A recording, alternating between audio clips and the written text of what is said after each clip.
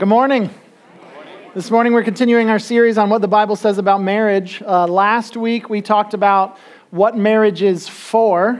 This week we're going to talk about what a marriage is. And I think these sort of foundational sermons are important. Like these sermons early on in the series are important. I was just listening to Voddie Baucham. He's a preacher. I was just listening to a preacher named Voddie Baucham yesterday. And there was a point in his sermon where he said something like, you won't hit what you're not aiming for. And I think that that's really important. Like that's why last week and this week are important. You will not hit what you're not aiming for. So we really do need to talk about what is marriage for and what is a marriage. And so if you're here today and you are married, the things that we learn from God's word throughout this series can apply to the marriage that you're in. If you're here today and you are unmarried, but you intend on being married one day, the passages that we learn can apply to your future marriage. And to those of you who would say, I never want to be married, I would say to you, whether you participate in marriage or not, it still greatly affects the society you live in. Is that true? So you get to have opinions about it. Just like people who don't drive, like car travel still greatly affects their life, even if they don't drive, right? And so they need to know a little bit about it. And I would say similarly, even if you'd say, I don't ever want to be a part of any sort of marriage, you still get to have an opinion about it because this greatly affects the world that you live in. So today, I want to teach you a verse in the Bible about marriage. It is found in the Old Testament, and it is quoted 4 times in the New Testament.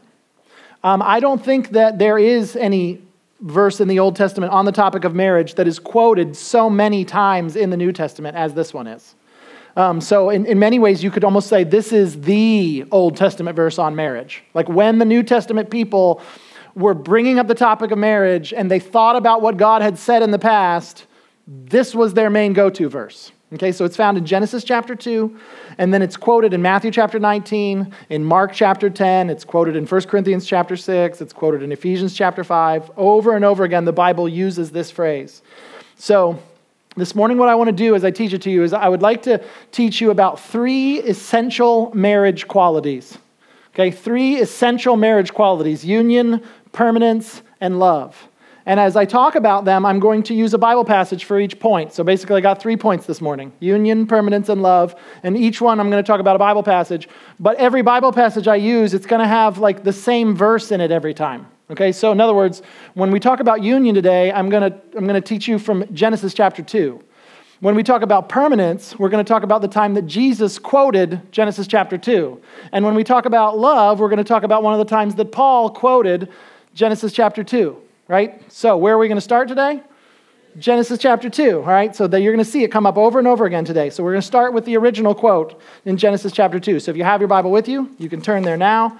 I'm going to start reading to you in verse 15 of Genesis chapter 2. That is not the verse. That's just the beginning of the paragraph that comes before it. And I want to just give you some context here so you can know the words that were said just before we get to the verse. So Genesis chapter 2, starting in verse 15. I picked this one because it is review from last week. Last week I read to you verses 15, 16, 17, and 18 of Genesis chapter 2. So what I'm hoping is as I read this, there'll be some of you here that will be like, oh, yeah. Like I recognize this. I know this story. Yeah, we just talked about it last week. So here it is. Genesis 2, verse 15. It says, the Lord God took the man and placed him in the Garden of Eden to work it and watch over it. Who is the man? Adam. Okay, do you remember this verse from last week? All right, so, and the Lord God commanded the man, you are free to eat from any tree of the garden, but you must not eat from the tree of the knowledge of good and evil. For on the day you eat from it, you will certainly die. Then the Lord God said, it is not good for the man to be alone. I will make a helper as his complement. Do you remember that from last week? So that's where we left off. So now I'm just going to keep reading, picking up right where we left off last week. So, verse 19. So the Lord God formed out of the ground every wild animal and every bird of the sky, and brought each to the man to see what he would call it. And whatever the man called a living creature, that was its name. The man gave names to all the livestock, to the birds of the sky, and every wild animal. But for the man, no helper was found as his complement. Now, those of you that were here last week, remember we talked about the word complement, especially when it's written with an E. It means something like they go together. These two things correspond. If they complement one another, right, the two things are suitable for one another. So Adam here is given the job of naming all these animals, and he's naming all the animals, and when he gets to it done, there is no one that was like a match for him, right? He looks at all the animals, and in fact, the animals have matches for each other. Like there's male and female, bluebirds and alligators and hippos and all this stuff, but not one for Adam. So, it says, no helper was found as a complement. Verse 21, so the Lord God caused a deep sleep to come over the man, and he slept. God took one of his ribs and closed the flesh at that place. And then the Lord God made the rib he had taken from the man into a woman. That is something you can do if you're God, right? So he did that. And brought her to the man, and the man said, this one at last is bone of my bone and flesh of my flesh. This one will be called woman, for she was taken from man. So that's the Adam and Eve story, and then this next verse is the verse. That's the stuff that comes, and then you find Genesis 2:24, the Old Testament marriage verse. Here it is. This is why a man leaves his father and mother and bonds with his wife, and they become one flesh. This is the verse that's quoted multiple times in the New Testament. This is the one that when the New Testament people thought about marriage, they thought back to.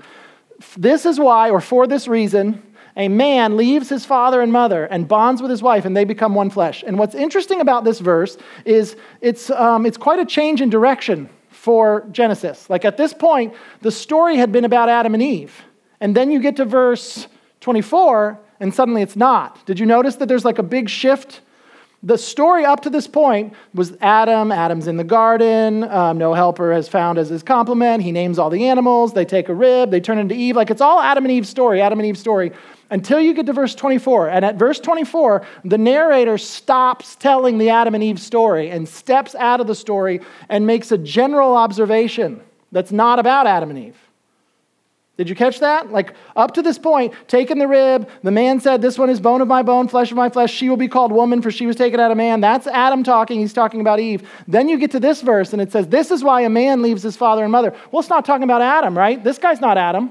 How do we know that when as the narrators, how do we know he stopped telling the story and now he's talking about something much more general? Okay?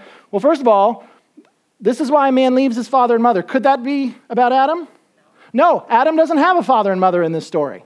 Adam didn't leave his father and mother. He stops talking about Adam here and starts talking about every other man that comes after Adam and every other woman that comes after Eve. So this verse right here is not about the creation of Eve. This verse is about the creation of marriage. So you've got the Adam and Eve story, and then you have a pause, and now you have this is what marriage is about. And that's the verse that's repeated multiple times in the New Testament. So here's point number one. Point number one is marriage is a union. You can see that. That's what the writer of Genesis, as he pauses and talks about the creation of marriage, that's the way he describes it. Marriage is a union. Marriage is a union of two previously not united things, and now they are. You could tell, the verse says, a man leaves his father and mother and bonds with his wife, and what happens? They become something. What's the thing that they become? One flesh.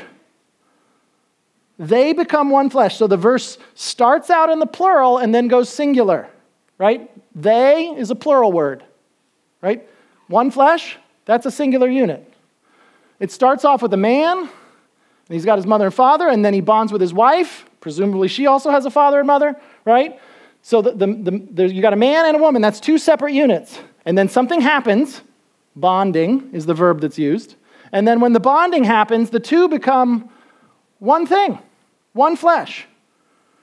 Well, what does that mean exactly? What does it mean that a man leaves his father and mother and they become one flesh? I mean, what is the Bible actually getting at when it says they become one flesh? Is that just a reference to sex?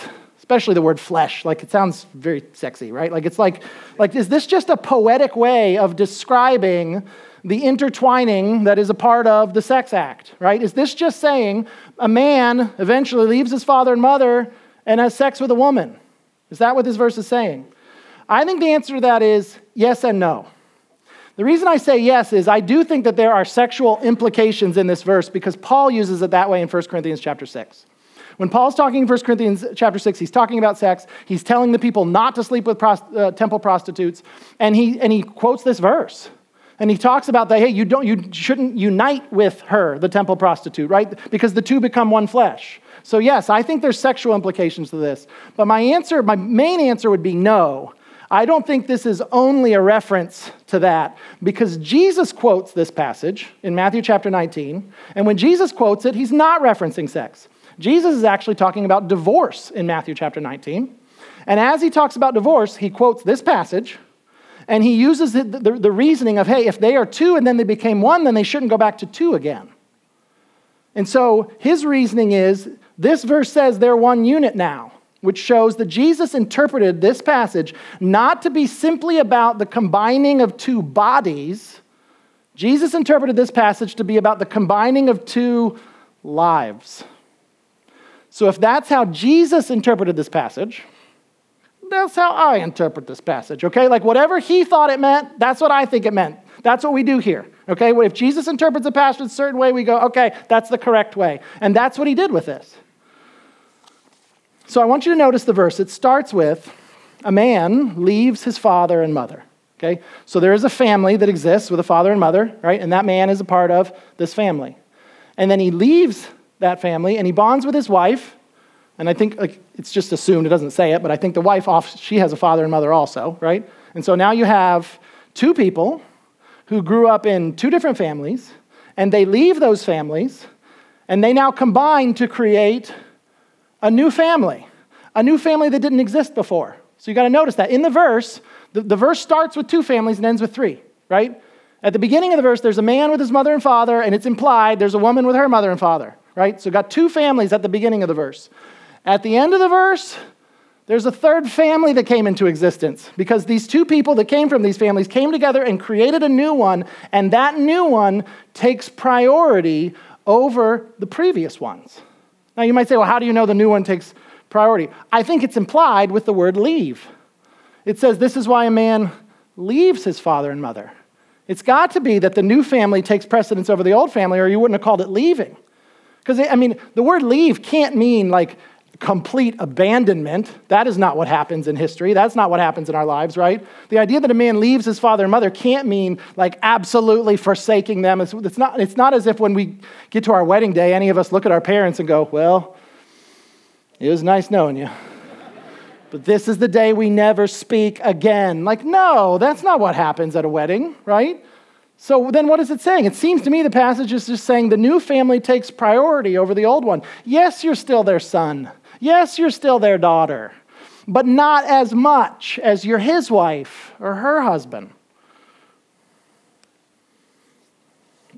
So a union has taken place. Two separate lives have now combined. And if that's true, if it's true that marriage is two separate lives that have now combined, then you can either live in rhythm with that, meaning embrace it, cooperate with it, act like it's true, or you can fight against it, but it'll still be true, it'll just hurt you. But that's the design. That's the way God's made it. So you could just acknowledge and go, okay, this is the way he made it, or you can go, well, I'm going to try to do my own thing, but it's not going to change the fact that that's the way he made it. I have heard of couples who keep secrets from each other, and it seems to me that keep secrets from each other does not fit with, and they have become one flesh. I've known of couples who live separately from one another. I can remember a couple asking me if I would officiate their wedding when they did not intend to live with each other. That they came to me, and I'll change some of the details of the story so nobody figures out who they are. But they lived here in Ocala at one point, and they went away, okay? And he went to college in New Hampshire, and she went to college in Alabama. And then they contacted me, and they said, hey, we're going to be in Ocala for spring break. We're wondering if you would officiate our wedding ceremony. And I'm like, oh, and well, what's going to happen after that? And they said, well, he's going to go back to New Hampshire, and she's going to go back to Alabama, and they're going to continue to go to two separate colleges and live separately from each other for the next few years. And I said, no. Like, I won't officiate that wedding. Like, that's not, like, I don't even believe in that. Like, I'm not going to pronounce these two people to be united who then plan on living in separate states for the next few years. I don't even think that's what marriage is. There are people who are married to each other and they attend two different churches. That's obviously not as extreme as living in two different states, but I don't think it's a good idea. I've seen, and you've maybe seen this too, marriages where the people maintain two different sets of possessions. where there's one person that goes, that's his boat, or that's her car, that's right, this one's my thing, that's his vacation home, that's separate from mine. These are my debts to pay off, that's not mine, that is his debt to pay off or her debt to pay off, right? I've got my own accounts and he's got his. These are the bills I pay with my accounts. These are the bills that she pays with her accounts. And then one day the kid comes up and says, I need a science project backboard. And the parents look at each other like, are you going to pay for that out of your money? Or am I going to pay for that out of my money? And I'm just telling you, I think that's bonkers. I just don't even understand that. That's what divorced people do. I can't even fathom why married people would handle it that way. Now, I get that there are exceptions. Let me go ahead and just say that right now, because I can imagine there are some of you even right now that are thinking of exceptions and you're angry at me.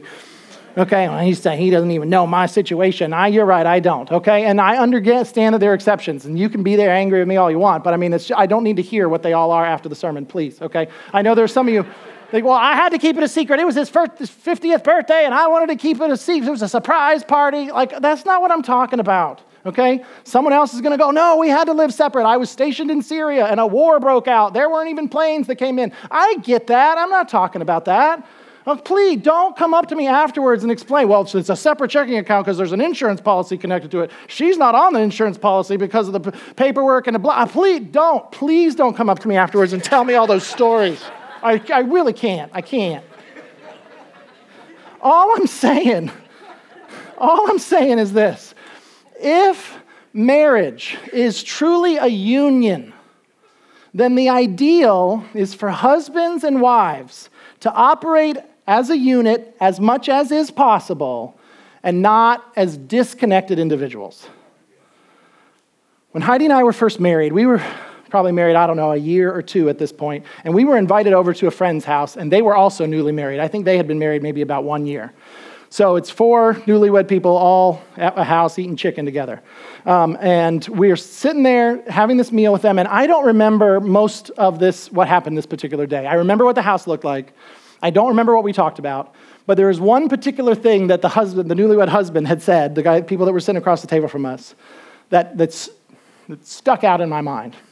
And I don't even remember what prompted it. The wife of the guy must have said something along the lines of hey, well, where is it that you were that day? Or who were you with when that happened? She said some question like that, and he looked at her and he said, I don't think that's any of your business. And Heidi and I were across the table, and on the inside, we were like, okay, now that was on the inside. On the outside, I'm sure we were just cutting our chicken and acting like everything was fine. But on the inside, and I didn't know for sure, I checked with her later, but at the time I'm thinking whoa, this is so awkward. I can't believe that just got said. And so we didn't say, maybe we should have said something at the time.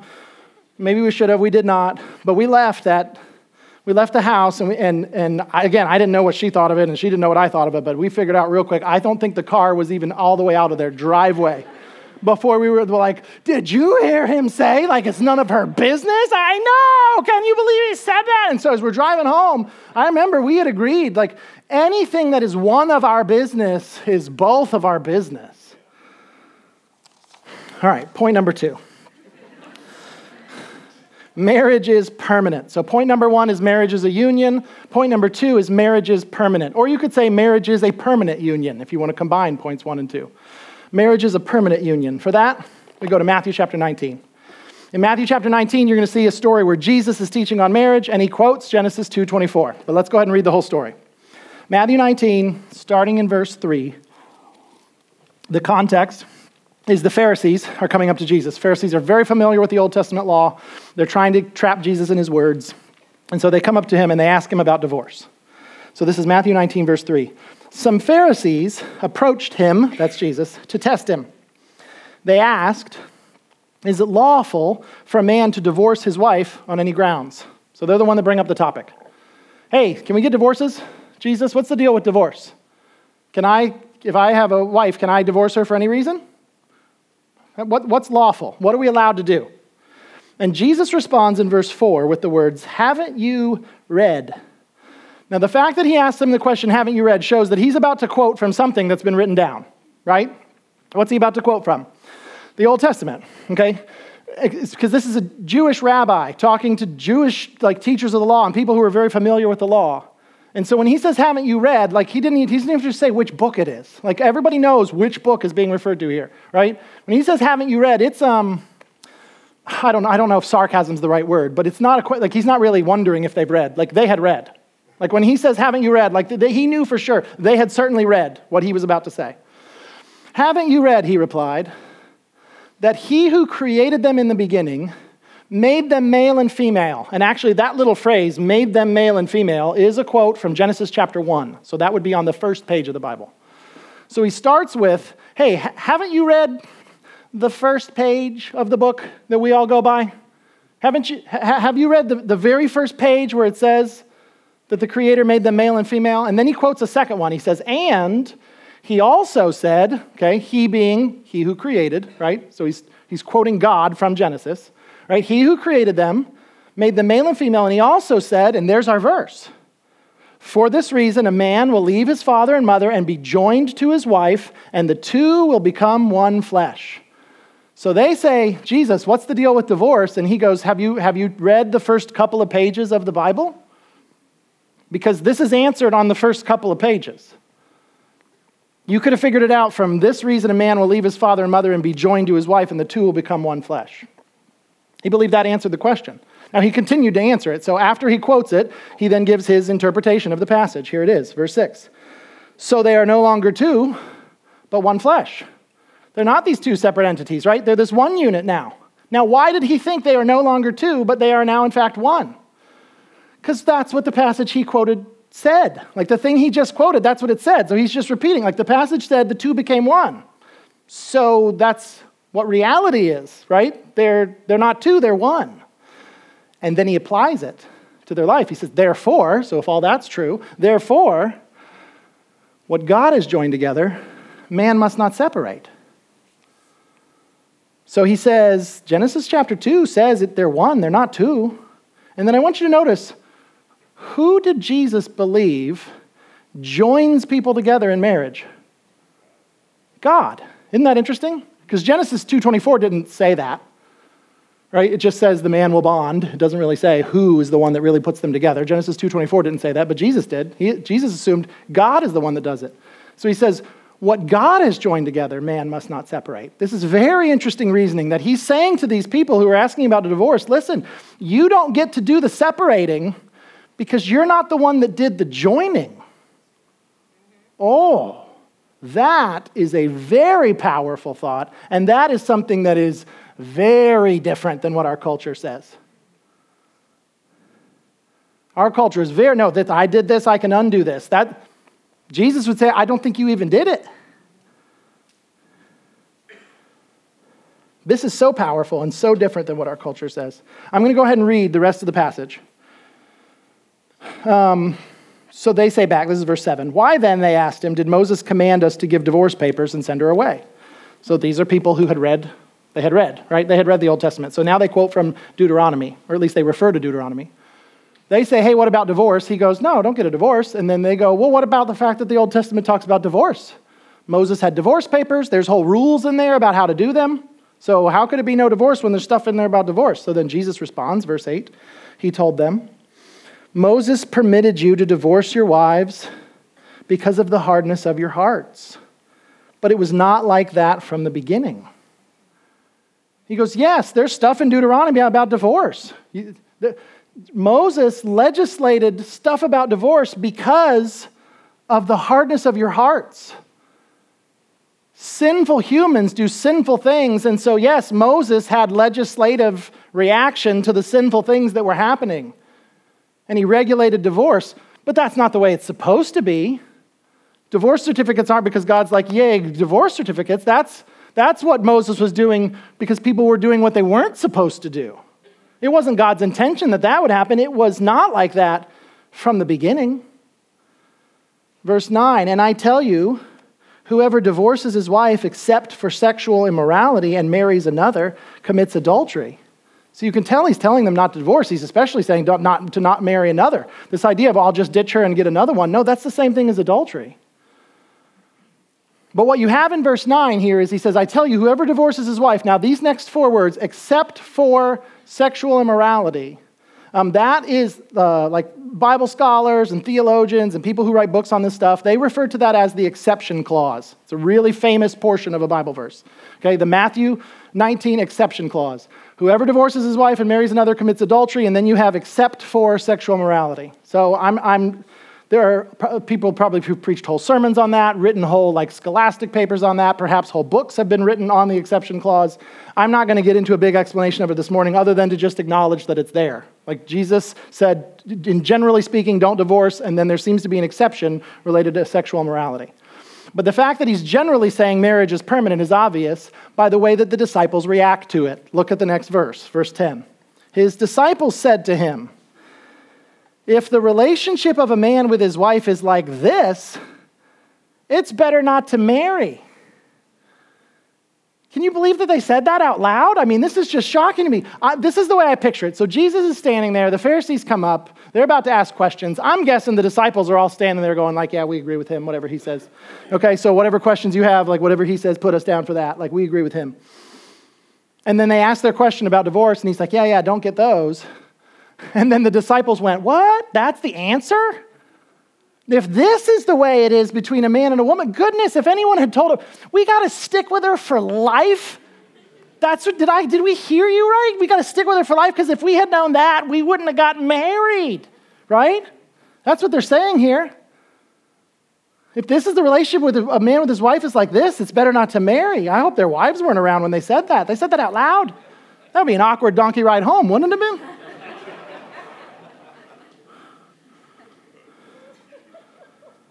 So then Jesus responds, and he's told them, this is verse 11, not everyone can accept this saying. Okay, this whole like, well, just don't get married. Just, well, who needs women? No, not everybody can accept this. I think that is he's saying there, but only those for who it's been given to.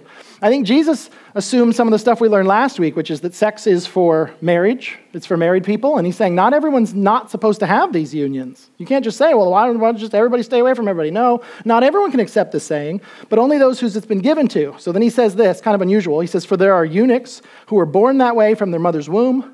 There are eunuchs who were made by men, and there are eunuchs who have made themselves that way because of the kingdom of heaven. Let anyone accept this who can. So he seems to be saying something similar to what Paul said last week, like, yeah, that's fine, you can be single and celibate, but that's not everybody's jam, right? And so then he refers to this thing called eunuchs, which I believe the eunuchs were males only, and so he's talking to his male disciples, so it makes sense that he would use that as his illustration. So he talks about eunuchs. Eunuchs would be men who were castrated, so they're missing some of their sexual parts, and they're not able to have a sexual relationship with anyone. And he refers to 3 different categories. He says there are eunuchs who were born that way. So I think he's saying there are some people that were born with like birth defects, and they're not ever going to have a sexual relationship with someone because they're not capable of it, never have been. Then he says there are eunuchs who were made by men. This, I think, happened way more back then than it does now. That there would be people who, I think against their will, would be castrated so that they would be better for whatever job the king had for them. Like if you're a king and you want some men to be in charge of the queen's section of the palace, you want to make sure that the people that are in charge of the queen's area have like a 0% chance of doing anything sexual with your queen. So you just say like, we got to get rid of that stuff. Okay, and it was a brutal time. So there are eunuchs that were made by men, and there are eunuchs who have made themselves that way because of the kingdom of heaven. I don't know that that's physical or not, but it could very well be that physically or maybe just like spiritually speaking. Like these are people who took like a vow of celibacy. I'm going to be single. I'm not going to be with anyone. I'm just going to focus on doing God's will with my life. And he said, that's fine. Go for that. Let anyone accept this who can, but not everybody can. Not everybody's going to do that. So when you look at the passage, that's the whole passage. It moves on to another story after that. The gist of this passage, whether you're looking at the fact that he quotes from Genesis 2, whether you're looking at the fact that he says they are no longer two but one, what God has joined together, man must not separate. When he says whoever divorces his wife and marries another commits adultery, or even the disciples responding to, well, if this is the way it is, it's better not to marry. Like the gist of this passage is that marriage is supposed to be a permanent union. And then point number 3 is that marriage should be characterized by love. Marriage should be characterized by love. I don't even know if that was obvious always in all cultures or this one that it was written in, but for this one we're going to look at Ephesians chapter 5, and we're going to see where the Apostle Paul quotes from Genesis chapter 2, verse 24. Paul is talking about marriage to the Ephesian Christians, and he says this. This is verse 28. He says, in the same way, husbands are to love their wives, but this is interesting. He doesn't just say love your wife. He says they're to love their wives as their own bodies. That there's a connection between husband and wife in such a way that the husband should love his wife the way he loves his own body. And then, this is such an interesting sentence, he says, he who loves his wife loves himself.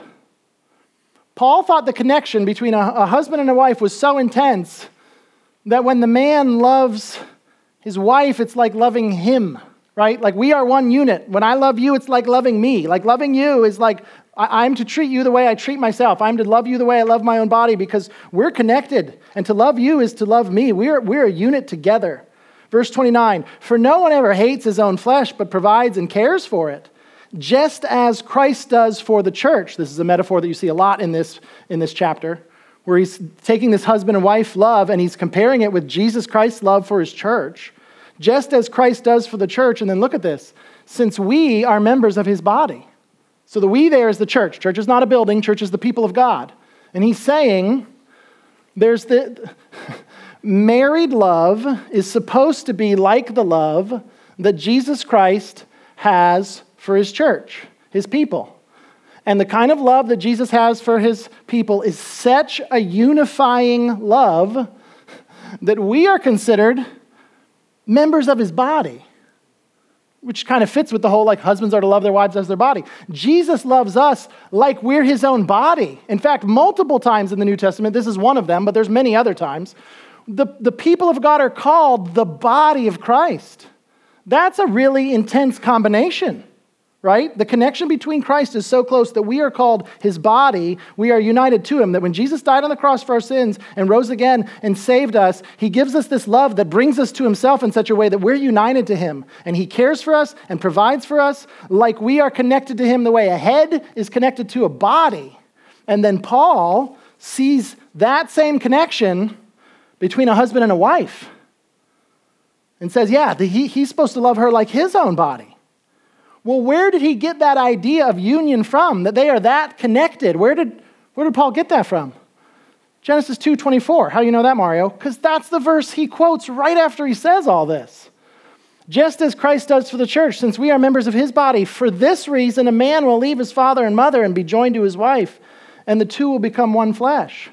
Paul believed that this passage from Genesis described a union between a husband and wife that made marriage relationships comparable to the relationship Jesus has with his church, and he believed that this verse pointed husbands in particular in the direction of loving their wives the way that they love themselves. That's the kind of love we're supposed to have for our wives, men. So if I were to try to sum up the whole sermon, okay, this idea of two becomes one is something we see multiple times in the Bible. And the phrase is used to show us that marriage is a permanent union that should be characterized by sacrificial love. If you're here today and you're married, you should try to shape your marriage into such a union. If you're here today and you are unmarried, you should start planning to have that kind of marriage one day. And if you're here today and you go, I'm not married, I never plan to marry, that's fine.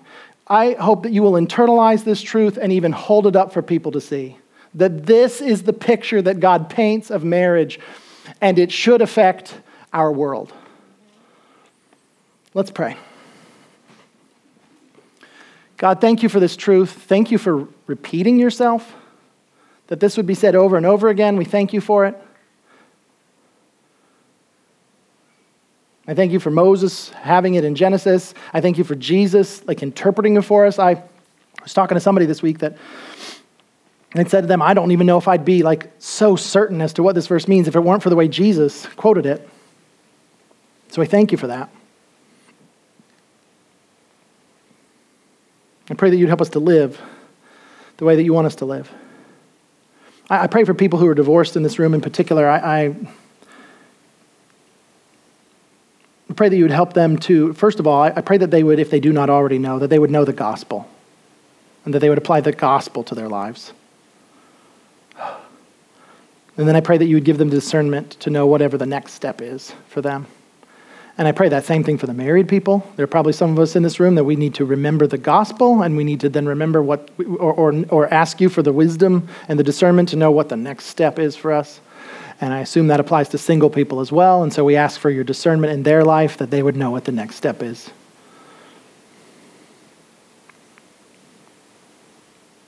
But I pray you'd help us to follow after your word, to cooperate with your design and not fight against it. Please help us not fight against that which you've made. Please help us. We thank you for your grace. We thank you for the gospel. We thank you for forgiveness. We thank you for your death on the cross and rising again and the promise to make all things new. We love you, Jesus. It's in your name we pray. Amen.